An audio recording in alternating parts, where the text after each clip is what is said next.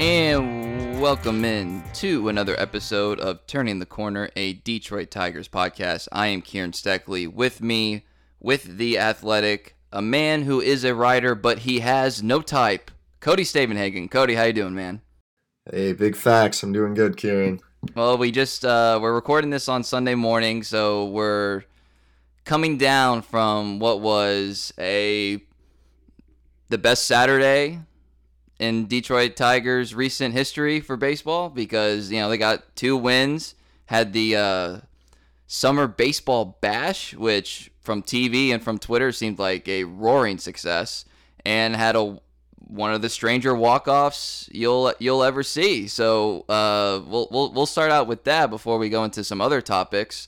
What'd you make of the environment and kind of the show that the Tigers put on, both promotionally and on the field yesterday?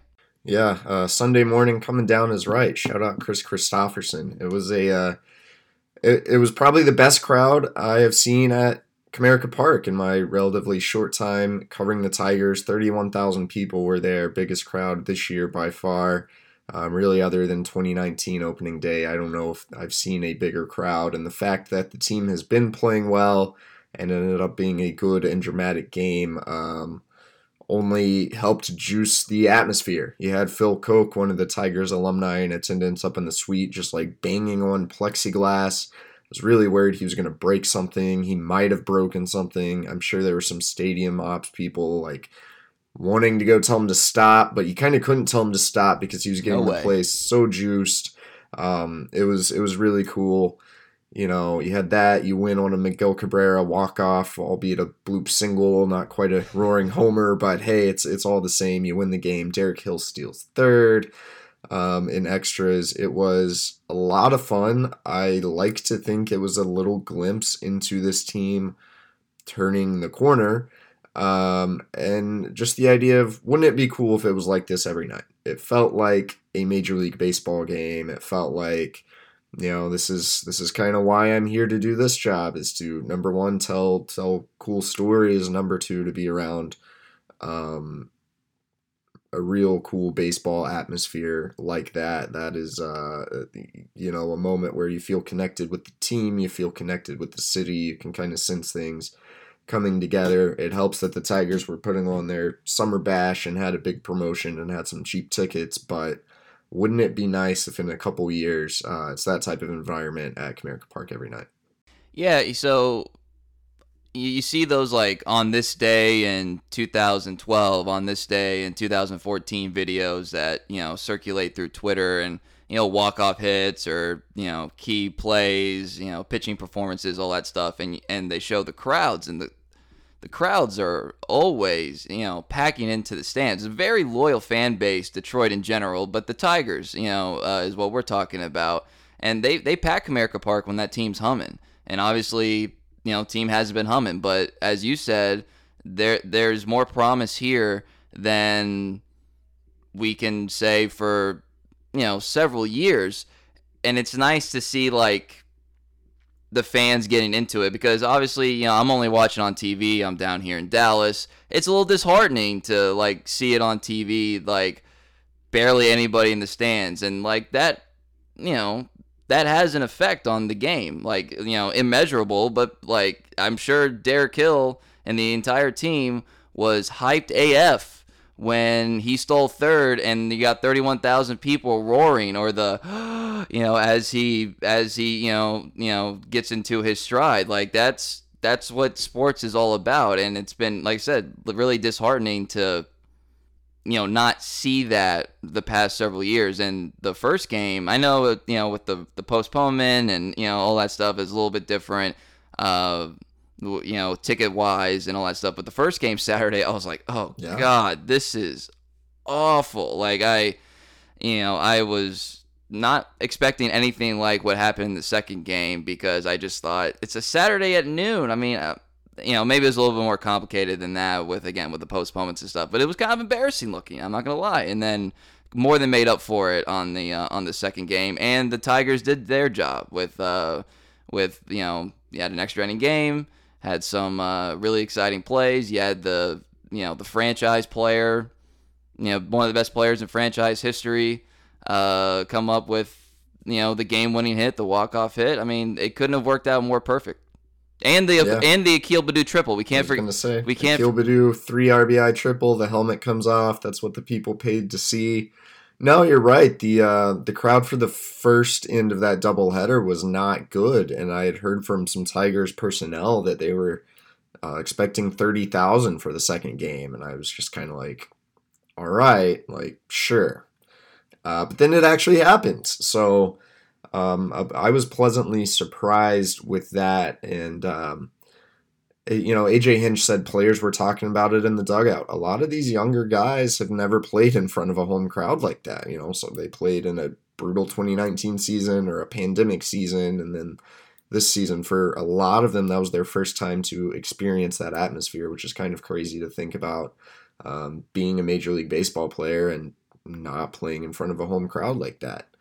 AJ Hinch also remains a PR genius. Started off his press conference, shouting out the fans, and a lot of coaches shout out the fans, but I think it was some of the specific things he said that really resonated. He said, "We're going to earn their respect," and I think I think Tigers fans who have been paid a lot of lip service over the past few years probably appreciate that. Just the fact Hinch is acknowledging that, yeah, we have to win, we have to put a good product on the field, to make it worth fans' time and money to come to the ball game. But then he said it's a step in the right direction for the entire organization to have an environment like that.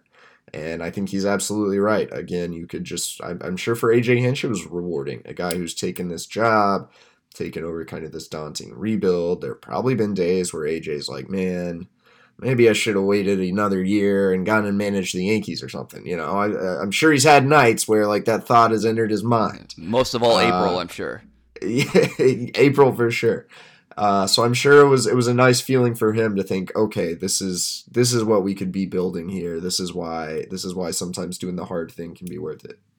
And this is not like a Tigers promotional podcast, but credit where credit is due with that marketing department, with implementing the other Detroit teams. Obviously, Yeah. as a guy who's a fan of all those teams, I really like seeing like Dwayne Casey and Bashel and Isaiah Stewart and Jack Fox, Romeo Quara. Like it was really cool to kind of see the sports teams kind of crossing it for lack of a better term. And Jim Leland made an appearance. Doug Fister. You mentioned Phil Koch. I don't know if that's all I can remember off the top of my head. But Mickey Lolich was there. Mickey Lolich made a rare appearance. Some other guys from the '84 team. Dave Rozema. Pretty good crowd. Yeah, I mean, it all came together in a perfect way. So, Leland's not a stranger to Tigers. He works for the organization still, but anytime you see him, man, he's just a hoot. He's just I'm gonna use a word from his generation. He's a hoot. Like with his outfits and and the way he looks like the happiest man on the planet, dude. He always does. It's always good to see Jim Leland. He's I love Jim Leland. I think if you actually look at his life story, it's amazing. This guy spent 20 plus years in the minor leagues before he ever coached a big league game. Like, he was a grinder. He lived alone, was not married until later in his life. And, here he is now in retirement, looking like the happiest guy ever. Looks younger than he did when he was managing the Tigers. And yeah, so a few Jim Leland things, because he's a hoot. Jim came up in the press box and greeted all the writers, and he shook my hand, and we just kind of made small talk like you would when you're like talking to an older person, and talked about like the weather and the flooding and stuff. And before the game, all the alumni had like a kid. I think they're like youth baseball players. They walked out on the field with a kid. And I just thought it was interesting. From up far, you could see Leland was holding the kid's hand and like just looking down, like making eye contact, talking to the kid. He just seemed far more engaged than, not that the other guys weren't, but you could just see Leland like really taking an interest in this kid that he had to like stand by for the pregame induction. That's probably a story that kid will always have, and something about just his body language, the way I could tell he was interested, kind of stood out to me. It was pretty cool. And then later in the game, I'm it's between innings. I get up to go to the bathroom or whatever, and I see Leland by the like the freezer full of ice cream, and I see him go right hand and he grabs one ice cream sandwich. I'm like, all right. And then I see him go left hand.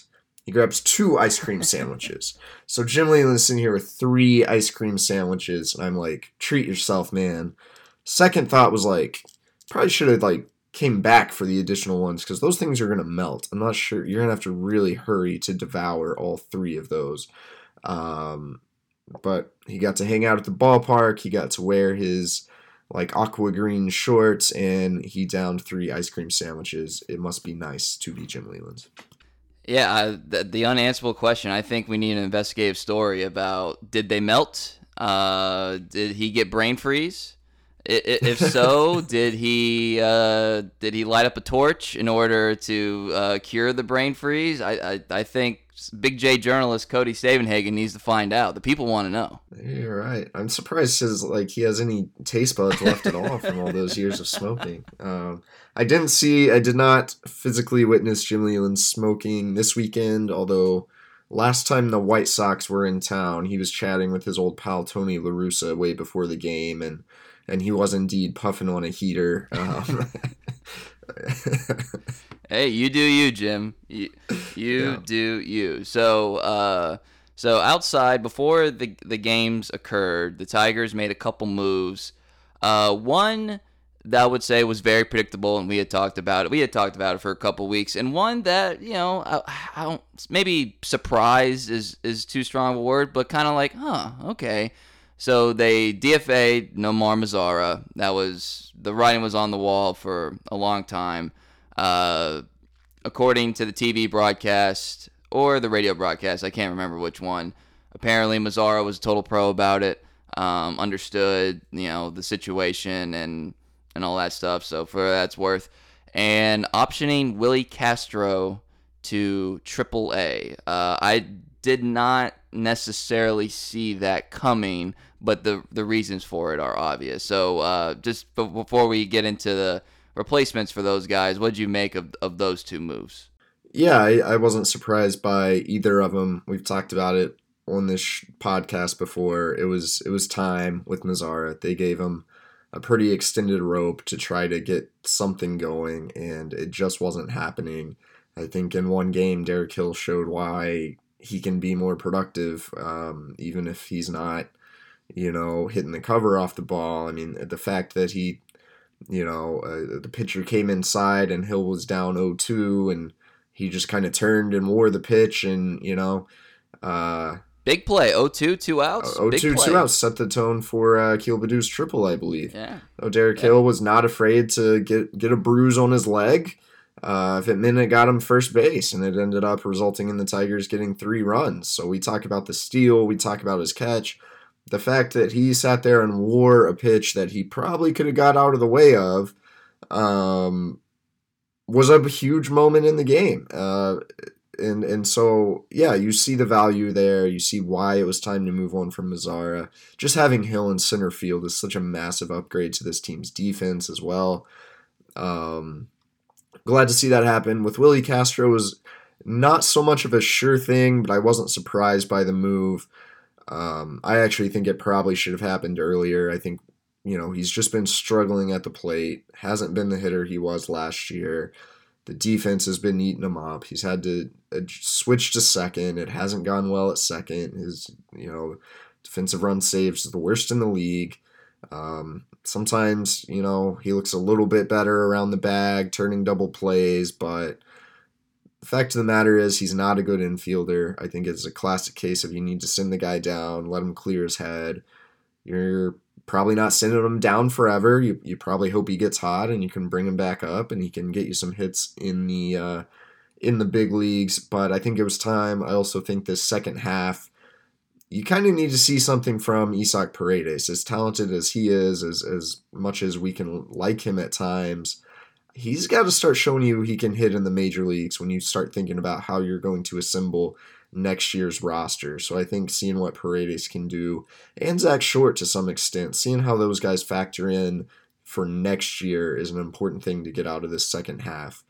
And one more note on Willie Castro. AJ Hinch says they're going to focus on continuing to play him at second base down in Toledo. I wonder if that's even worth the time.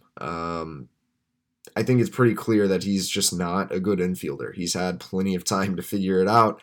This has been his rep since before he was even called up to the major leagues in 2019.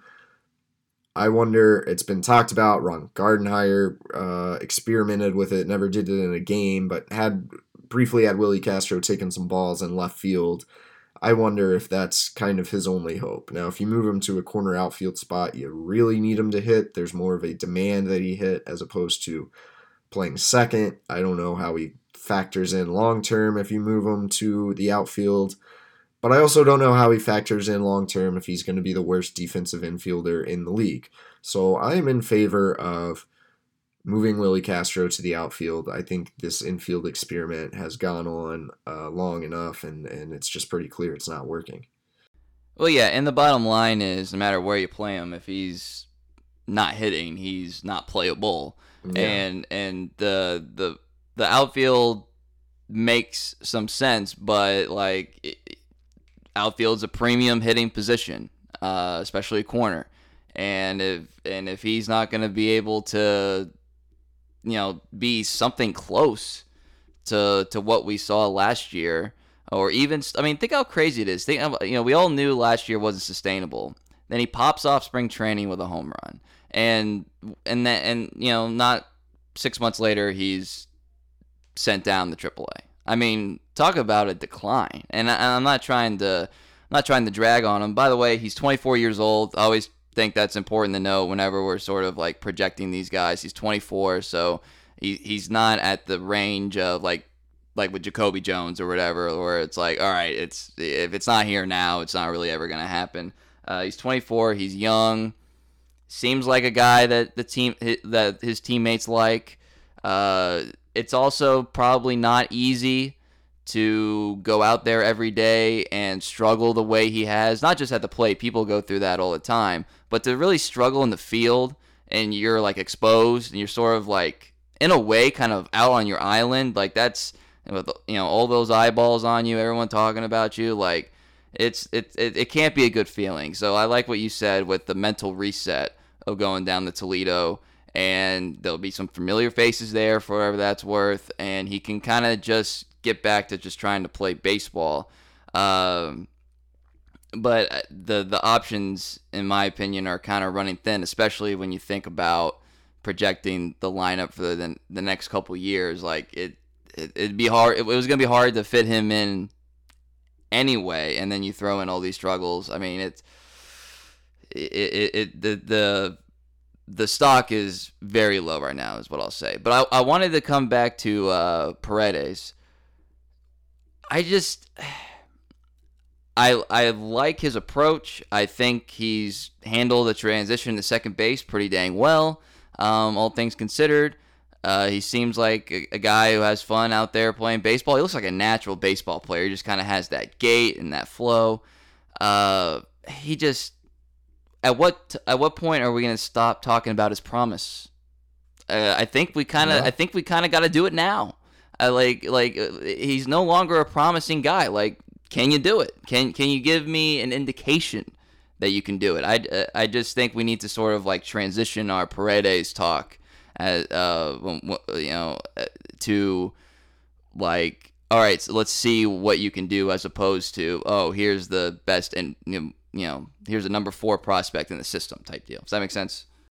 Yeah, I wonder if at some point Paredes, we almost started hyping him too much, or the organization started touting him too much, maybe because he was the number 4, number 6 prospect, and you think, oh, like, best infielder in the system, blah, blah, blah. If you really look, he doesn't have a track record of being a big slugging guy. He can hit the ball, he can get on base, but I don't know I think we were always pegging him as a little more of a power hitter than he ever really was. And that's the thing he's not shown at the major league level, is the ability to slug, the ability to find barrels, to get extra base hits. It just hasn't really come together. And, he's still really young. I think it would be foolish to write him off, but I think maybe resetting expectations a little bit might be useful. As I said, you need to see something from him.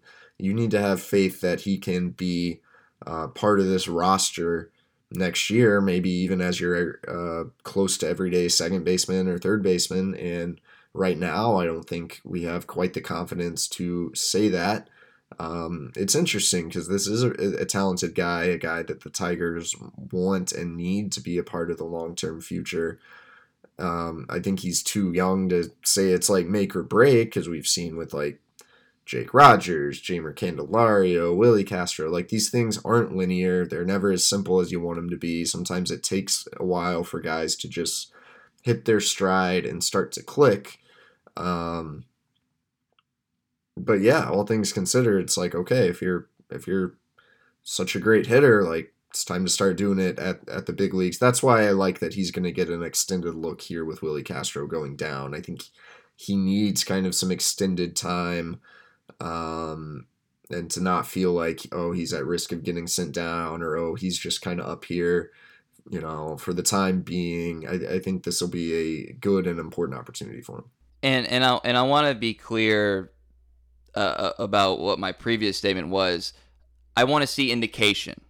I know you didn't interpret it this way, but I don't want anyone out there to think I'm saying Paredes is make or break right now. I just want to see indications of fulfilling that promise. And it is kind of funny how like he was the gem of the trade from the Cubs, and Candelario was just kind of a guy, and who's more stable right now? I mean, it's not even a conversation. It's Candelario. Well, that leads into a whole other thing. You talk about non-linear Jeimer, and how many times have we kind of flip-flopped on Jeimer just this season alone. Yep. And now I'm looking at his numbers, and I'm like, okay, this guy's going to be getting $5-6 million in arbitration. Like, I don't know about that. Is he... I don't think you can trade him because he is like still a suitable bat, the type of bat you'd be looking to acquire. But again, like, okay, is this guy your answer at third base or not? We still don't have a completely accurate read on that with Jeimer. And just when I thought he was really breaking through and proving it, he kind of went through a slump. His power has just never come around like I thought maybe it would. To the point he still kind of represents a conundrum for the next couple of years, just in terms of, in part because he's played just well enough to stick around and to be an everyday player, but not well enough consistently to really solidify himself as the future. But if you move on from Jeimer, like right now, there's no indication that Paredes will be a more productive player. So that's where just roster building, that's where evaluating these guys gets tricky, and it'll eventually sort itself out on the field, as much as we like to sit here and overreact week by week on the podcast. I know you've only gotten to see it in spurts, but just overall, what do you think of Paredes' middle infield defense and his middle infield defensive projection? I've been really impressed. I feel a little bad for doubting his ability to play second base. I don't think he'll ever have quite the mobility to be a shortstop, really. But if you have to play him at short for a game here and there, he's probably capable of it. At second, I think he's looked really good. I think especially if you compare him to Willie Castro, like Isaac Paredes is your better defensive second baseman. His hands are quick, his feet are good. He maybe not have the greatest range, but his range really hasn't been an impediment, and he's been tested in some of the big league games he's played up the middle, and he's made some fine plays. I think he is absolutely proved he can handle second base. I'd like to maybe see how his metrics play out, like given a bigger sample at second. But I see a guy who, if he hits, could play second base every day. I've been really impressed with his actions. as a guy who appreciates good infield play and good infield technique. Like, he's not quite Zach Short, but he and Zach Short just have the hands and the feet of good infielders, and that's something the Tigers need. Yeah, for sure. And Zach's getting more of a look now with Nico Goodrum being added to the injured list with calf strain. Is that Calf contusion, I ooh, believe. so he got hit there or something? He fouled a ball off his calf before the All-Star break, and it kind of lingered. And there's some sort of medical term AJ Hinch used that I don't even know how to spell or say, but he basically has like internal bleeding, makes it sound worse than it is, but like there's bleeding in his calf that has like created this soreness, and it hasn't like gone away yet or something like that. So it's been like this lingering bruise slash bleeding that doesn't sound fun to deal with. He was scratched. He was supposed to be in the starting lineup Saturday. We saw him come off the field with the trainer, grab his helmet, and kind of had an indication he was going to be scratched before the game. So yeah, he's already on the IL. That leads us back to Victor Reyes, another guy who's up and down, non-linear development. What is Victor Reyes exactly? I think we have an idea of that maybe his ceiling is not super high, but where does he fit in this organization long term? It's still not 100% clear. Am I being a prisoner of the moment, or does it kind of seem like the Tigers have had a pretty significant run of injuries, like more than normal? Oh, You would say? absolutely. Yeah, I mean, I think injuries across the league have been higher than usual this year. I think it is some sort of residual effect of last year's pandemic season, especially with pitchers. But the Tigers suddenly have been hit as severely as any team. The amount of pitching injuries this team has suffered is insane. Jose Urena is now on the IL, so the Tigers have Casey Mize with restricted innings, Tarek Skubal, who will face an innings restriction, Matt Manning, who's really shouldn't be in the major leagues right now. He's kind of up because the Tigers needed an arm. And then Willie Peralta, who wasn't even on anyone's radar a month ago, is kind of like now your only fully available starting pitcher. I think Tyler Alexander is about to move back into the rotation, and we're going to have to keep seeing some bullpen days. There are injuries in the bullpen, so we're going to see some mixing and matching there, and it's hit the position players too. It really has been a difficult rash of injuries, and especially with the pitching situation, it's going to make things difficult really until you get Boyd, Fulmer, Turnbull back. If you get all three of those guys back, it's there's a little bit of a gray area with exactly what's going on with Boyd and Turnbull right now.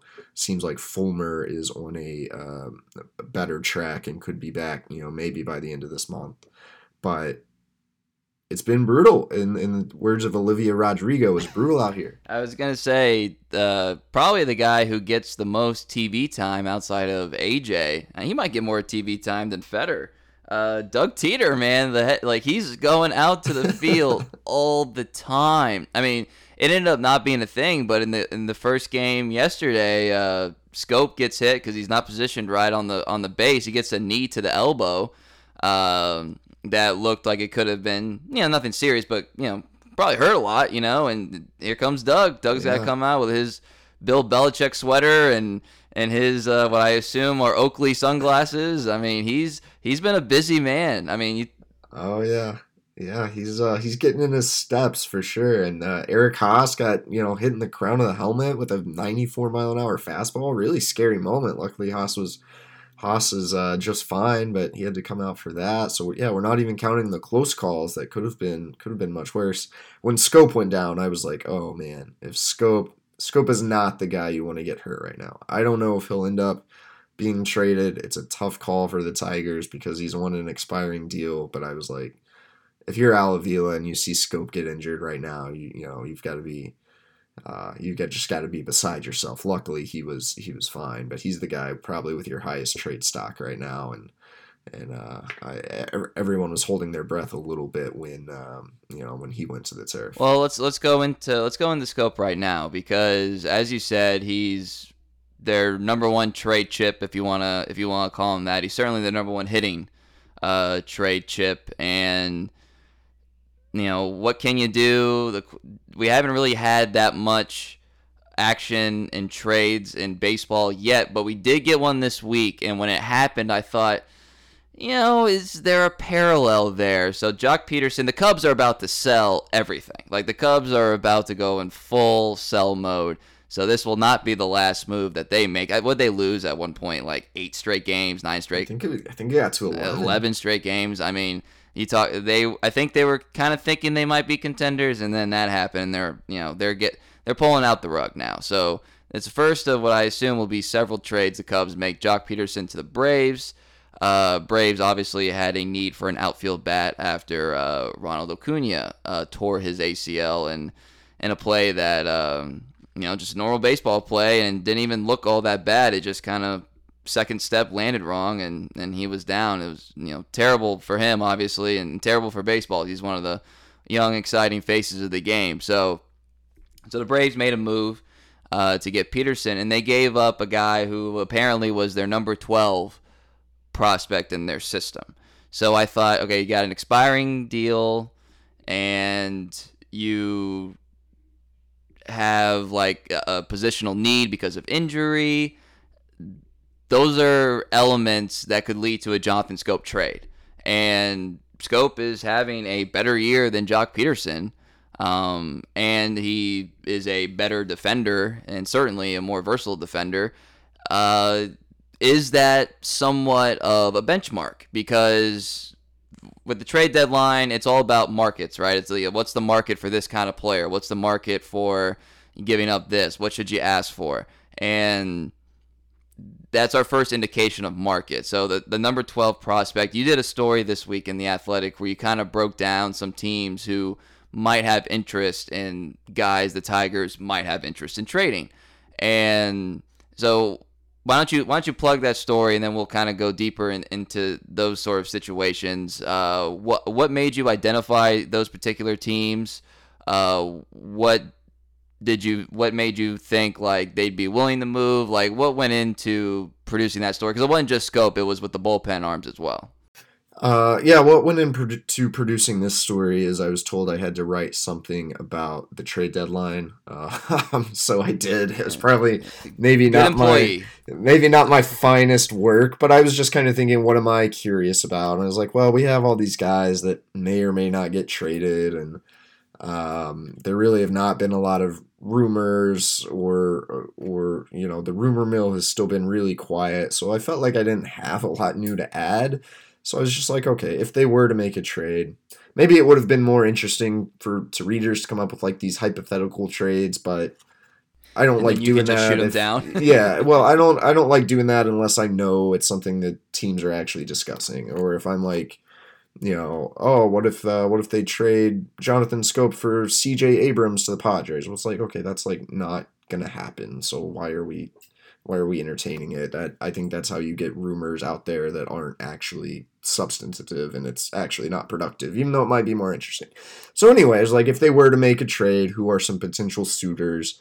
With Schoop, I think the White Sox are a big one. Nick Madrigal's out for the year. They really need help at second base. When they were playing the White Sox before the break, I was just thinking like, put Schoop on the other team, and the White Sox look, he's kind of the piece they need. Now, they might be chasing some bigger fish there, and maybe could end up rearranging their infield if they could. I don't know if they'll be in on Chris Bryant or what, but if they miss out on a couple guys like that, I think even if they don't, I think Schoop makes so much sense there. You've got the Astros who desperately need bullpen help. They'll again be chasing a lot of arms, but I don't think the Tigers will trade Gregory Soto, although it's interesting because he's probably a guy that could get you a little bit in return. I think Jose Cisnero makes more sense to trade because he's 32, and good as he's been, the chances of him being productive the next time the Tigers are, say, in the playoffs are pretty slim, whereas Soto could be a legit part of your future. The Reds have a lot of needs, definitely the bullpen. The Phillies have bullpen needs, and have some interesting. Three of their top six prospects are shortstops. There's a little bit of some depth there that maybe the Tigers could be interested in. The A's need help. I think the Red Sox need a bat. They need first base more than anything, but Scope's shown he can play some first base. He's honestly going to be one of your better options out there, and he could still play a little bit up the middle.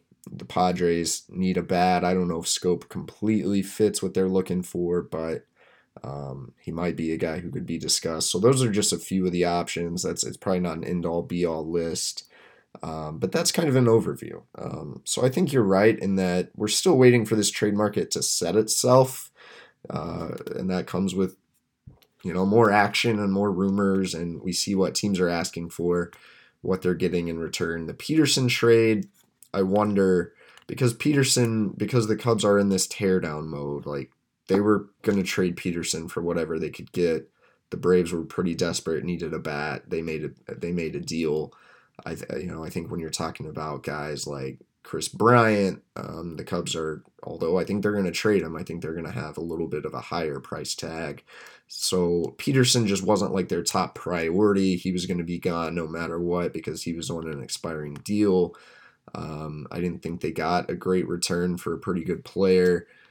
Could the Tigers get a little more for a guy like Scope? Maybe, but I think the reason, and I'll turn it over to you here in a sec here, and the reason it's just tricky is like he's on an expiring deal.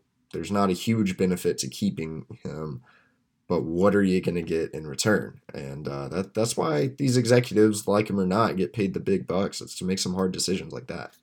Well, so after you published that story, I went and I looked at the teams that you identified as having infield needs, and I kind of looked at their prospect list, and we don't have to go through all of them because these are names that no one's ever heard of, but you kind of develop a little bit of a theme when you're looking at like the number 10, the 8 to 12-ish ranked prospect and this is just according to MLB Pipeline, so for what that's worth.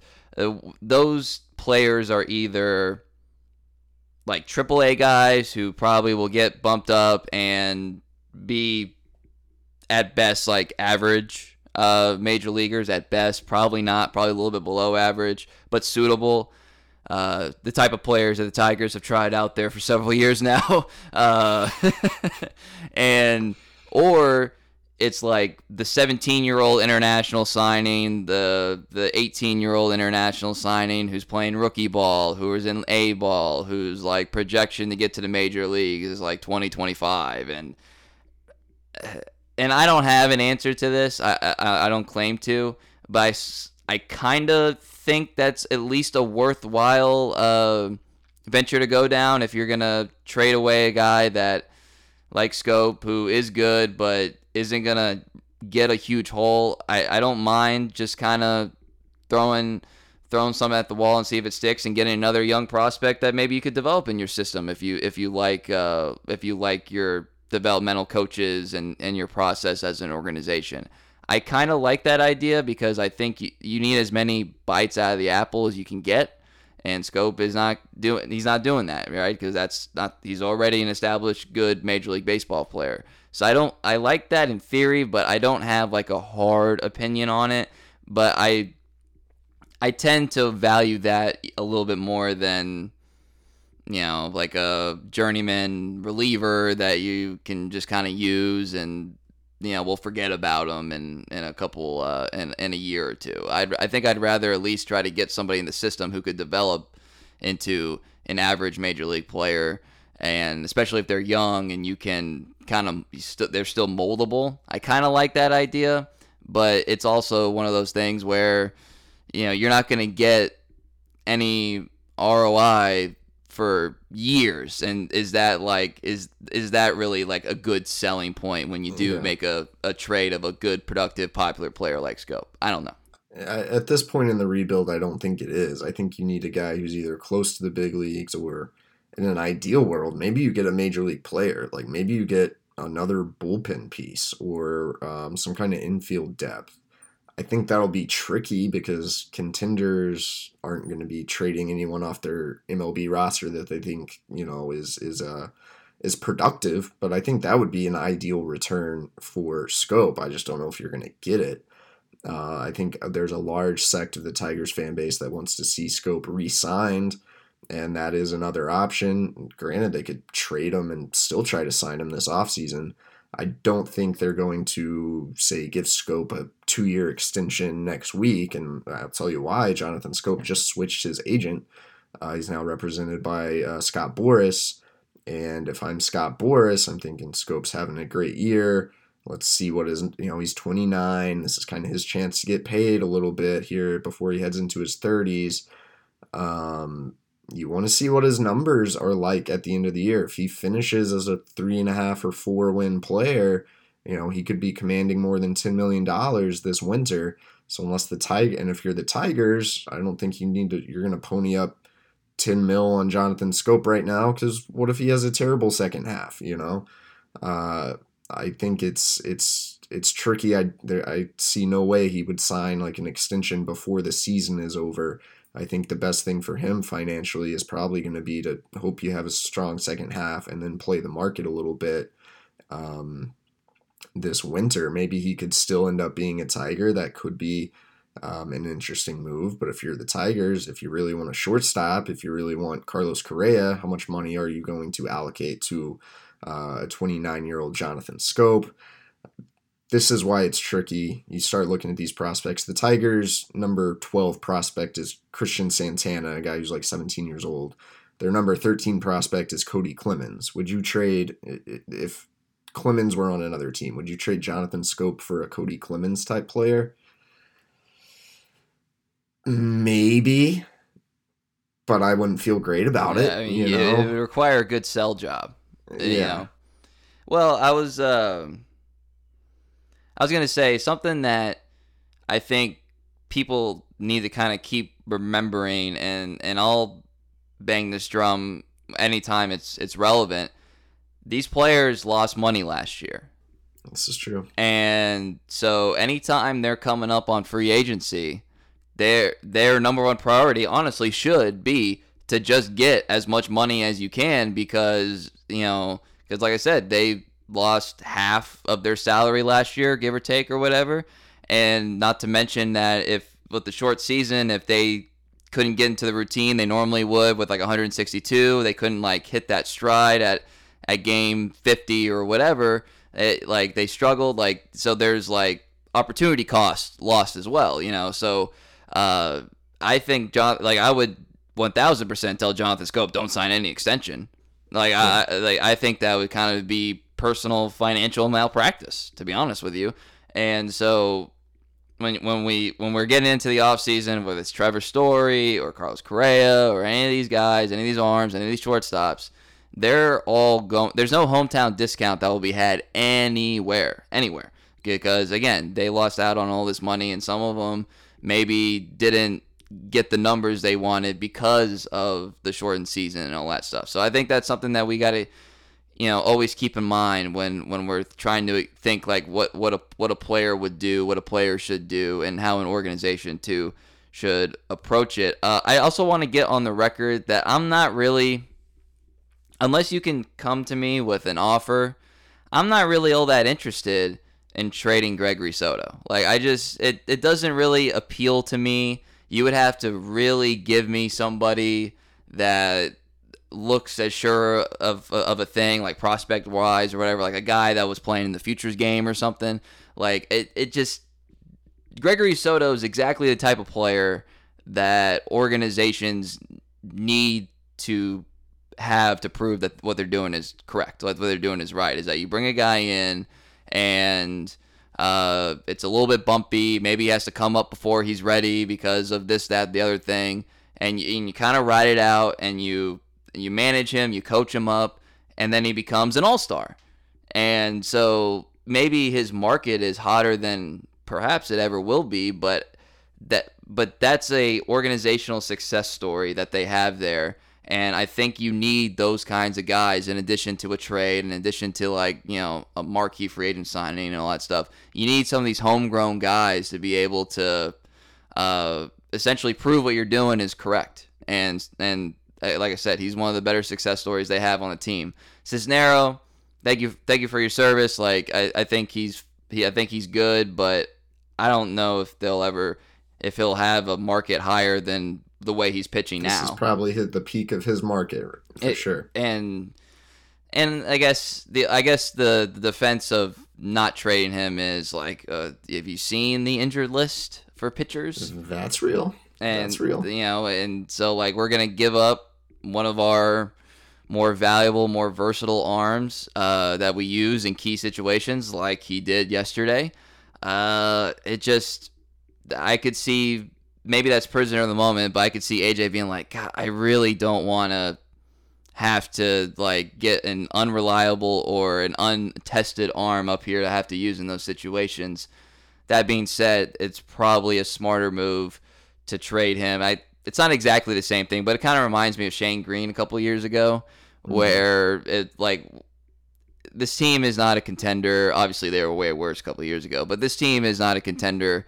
It doesn't really do you any good to have like the saves leader on your team, so you might as well trade. See what you can get for him or whatever. But the Soto thing, again, you would have to really bring me a great offer for me to even entertain it, because I just think left-handed arms that throw gas, that have proven to be able to have some success in crucial situations. I mean, they don't just grow on trees, dude. Yeah, the reason I've even included Soto in that story in these discussions is because he's really good. I guarantee you the Tigers will receive some calls about Soto. Mm-hmm. I think, those when AJ Hinch said on MLB radio, like, you don't just get to come get our bullpen arms for nothing. I would imagine that Soto was one of the things he was referencing. The Tigers aren't in complete teardown mode where they're just trading anybody now. You can't just say, hey, you guys are bad. How about you give us your best reliever? Like, that's probably not going to happen. He is a guy who, if anyone could command an intriguing trade, Soto would be in those discussions. But I think, I think the chances of that actually happening are super, super slim. I didn't include a guy like Robbie Grossman in my article. There might be some teams interested in Robbie Grossman. I'd like to think the Tigers signed him to a 2-year deal because they think they want him here for 2 years. You talk about winning culture, you talk about trying to contend next season. I think Grossman makes a lot of sense to remain on this roster. But, another guy that the Tigers maybe could field some calls about there. So I have a sense that a week from now, we're going to know a lot more. We're going to start hearing some rumors. We're going to have a better sense of what this market is going to be like. I think best case scenario for the Tigers, kind of like that Shane Green trade. Like, the Braves got very desperate. I think they missed out on a couple of other relievers they were trying to acquire. You ended up getting Joey Wentz, and Travis Demeritte was kind of a throwaway in that trade. But Joey Wentz for Shane Green, I still think is a pretty good return. If you could get something like that for Cisnero, although he's older, if a team gets kind of pressed and really needs relief help close to the deadline, if you could nab a pretty promising prospect for Cisnero, I think that would be a productive trade. So let's go into the draft. So the last time we talked, it was right after the Tigers had taken Jackson Jobe. We talked about initial fan reactions. We gave our initial reactions. And then obviously the rest of the draft went through the next couple days. So I'll first ask this. Now that the dust has settled, what do you make of, and you've heard from team personnel and Jackson, what do you kind of make of the selection, Jobe, at number 3? Yeah, it's obviously kind of polarizing for Tigers fans, especially because Marcelo Meyer fell and he was available there. I think we speculated about it some on our draft pod last week, but it seems like Jobe was going to be the Tigers guy no matter what. They had, already kind of worked out a handshake deal with him. I think they had worked out a handshake deal with him in part because they were dead set on drafting him no matter what. I don't know how much money might have played into that, being able to go under slot on Jobe as opposed to maybe over slot or full slot for Meyer, but Jobe it sure seems like he was number one on their draft boards by by the end of the draft process. The more reporting and research I've done, again, like I get it. I almost admire how risky it is. The whole high school arm thing is interesting because it is risky. Just percentages, numbers tell you that any high school player is more likely to bust or to get injured or to just not develop the way you want. So that's concerning. Um, it's kind of interesting. Like, how do you balance the analytics of it with the human side of it and your scouts? Like, not every high school player is the same. That's like a few years ago saying, oh, well, you can't draft a quarterback from an air raid system. Well, Pat Mahomes has worked out okay, and now that's no longer taboo in the NFL. Just because it didn't work for some guys, like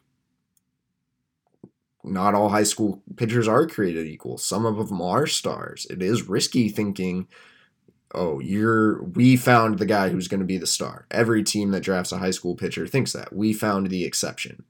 But a couple guys are the exceptions, and how do you figure out who's the exception? You got to trust your scouts. You have to trust your interviews with the kid. I don't hate the pick. I don't know. It's tough taking him over Meyer. I think if Meyer wasn't there, I would really have no problem with this selection at all.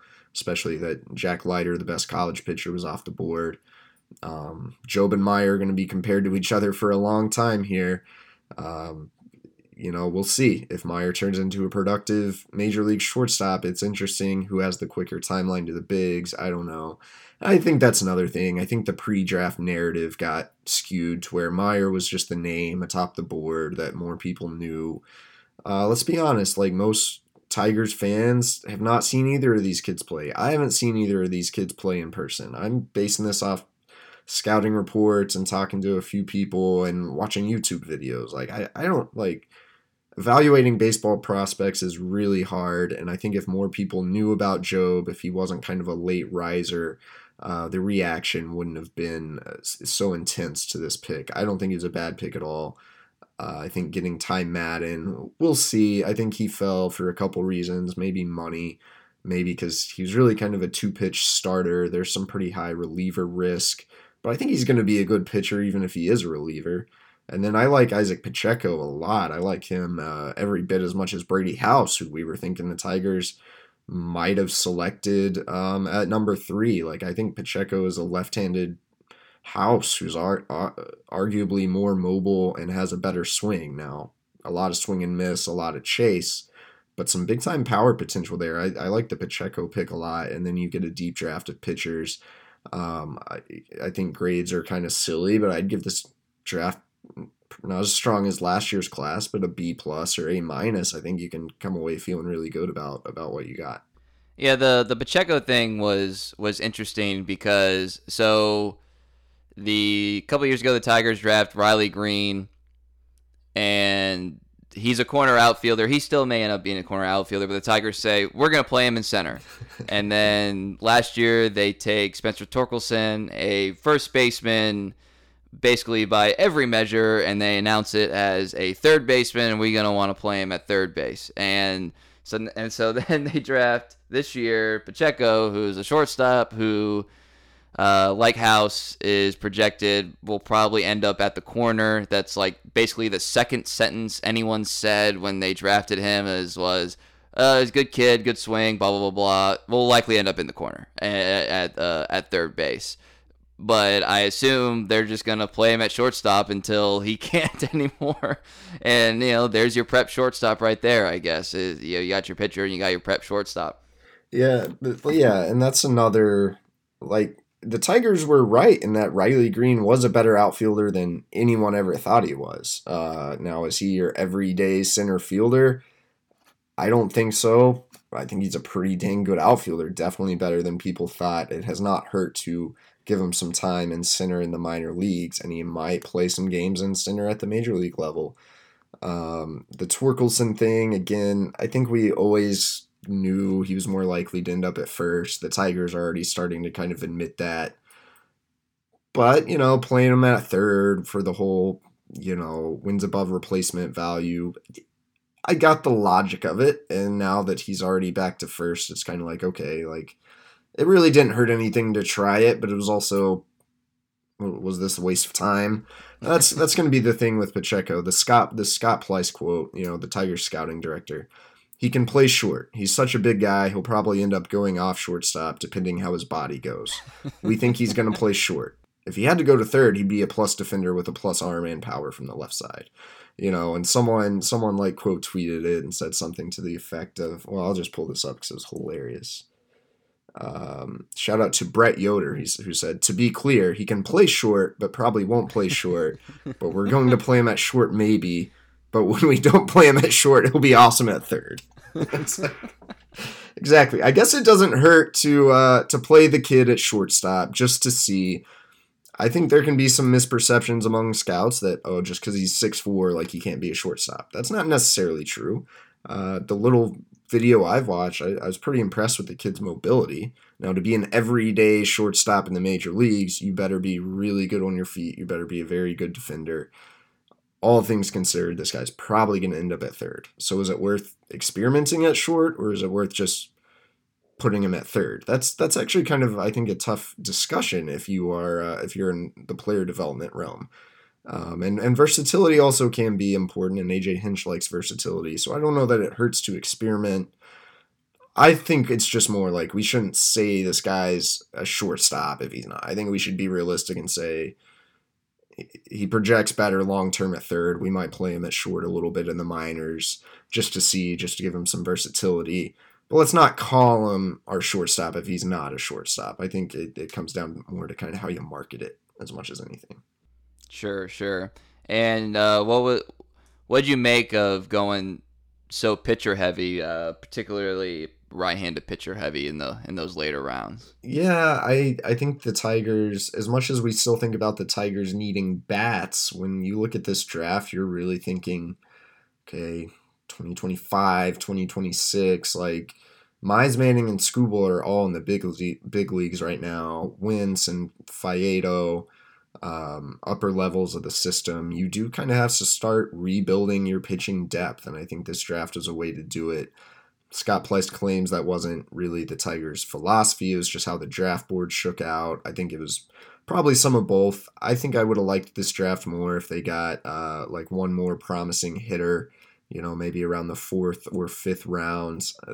Pleiss said there were some guys they liked that were just off the board, and the best player available ended up being a pitcher. I think you get some interesting guys like this Dylan Smith from Alabama, the Colep kid from Notre Dame, this Madison kid from Bryant University.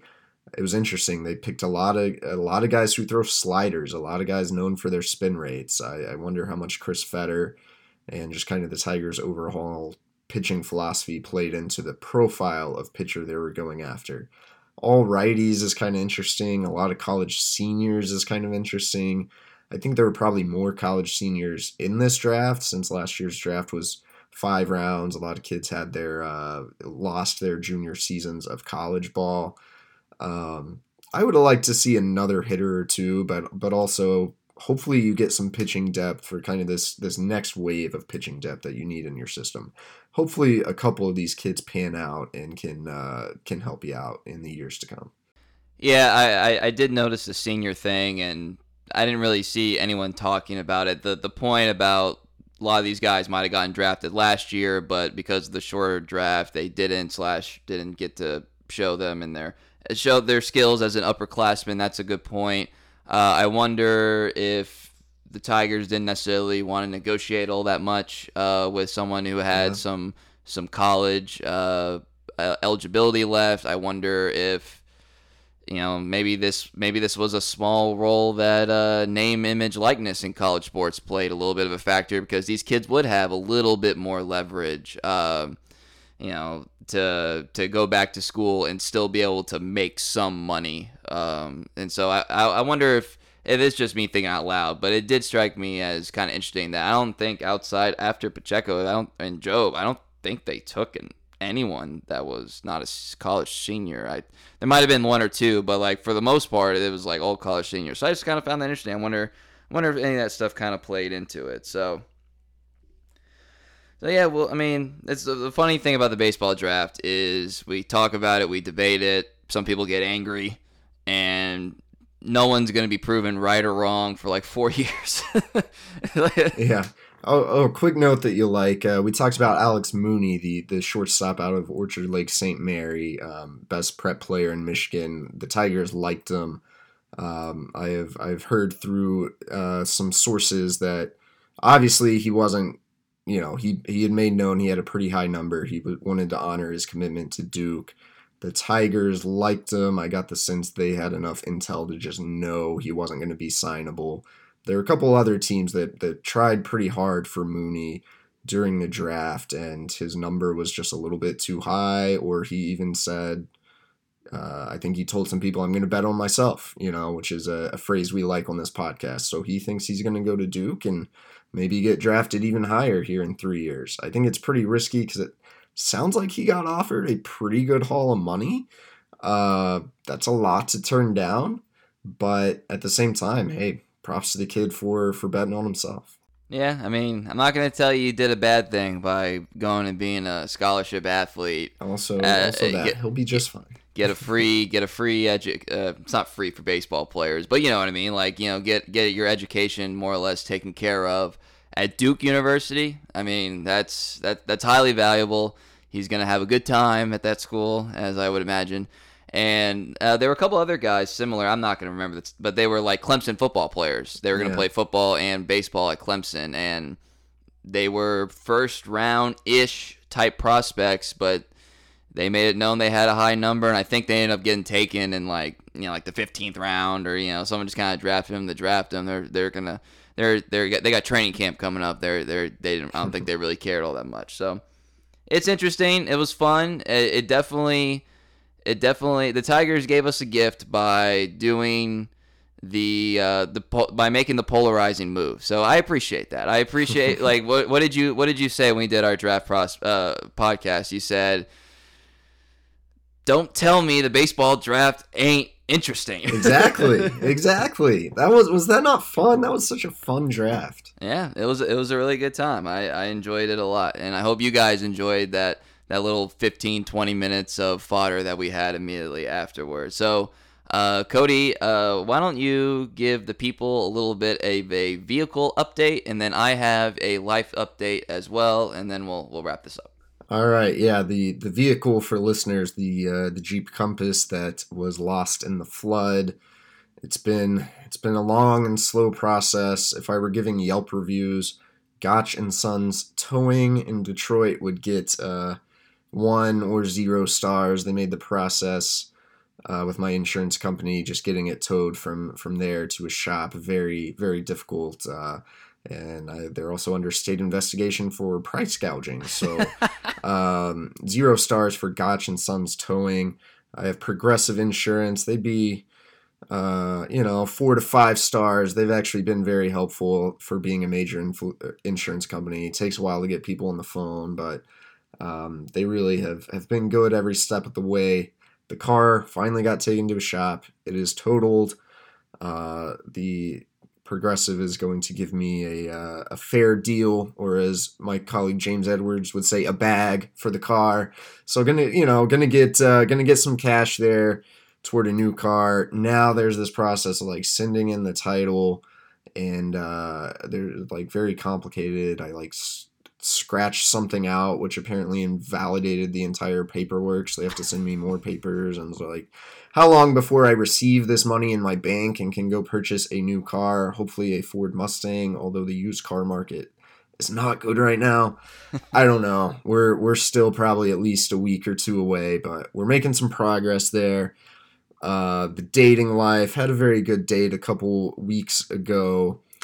Like many of these other women, she decided she was not over her last relationship and was not ready to be dating. So another one who's just not quite emotionally available. We'll see. Might have to take a break from the dating game because it's just getting frustrating and discouraging.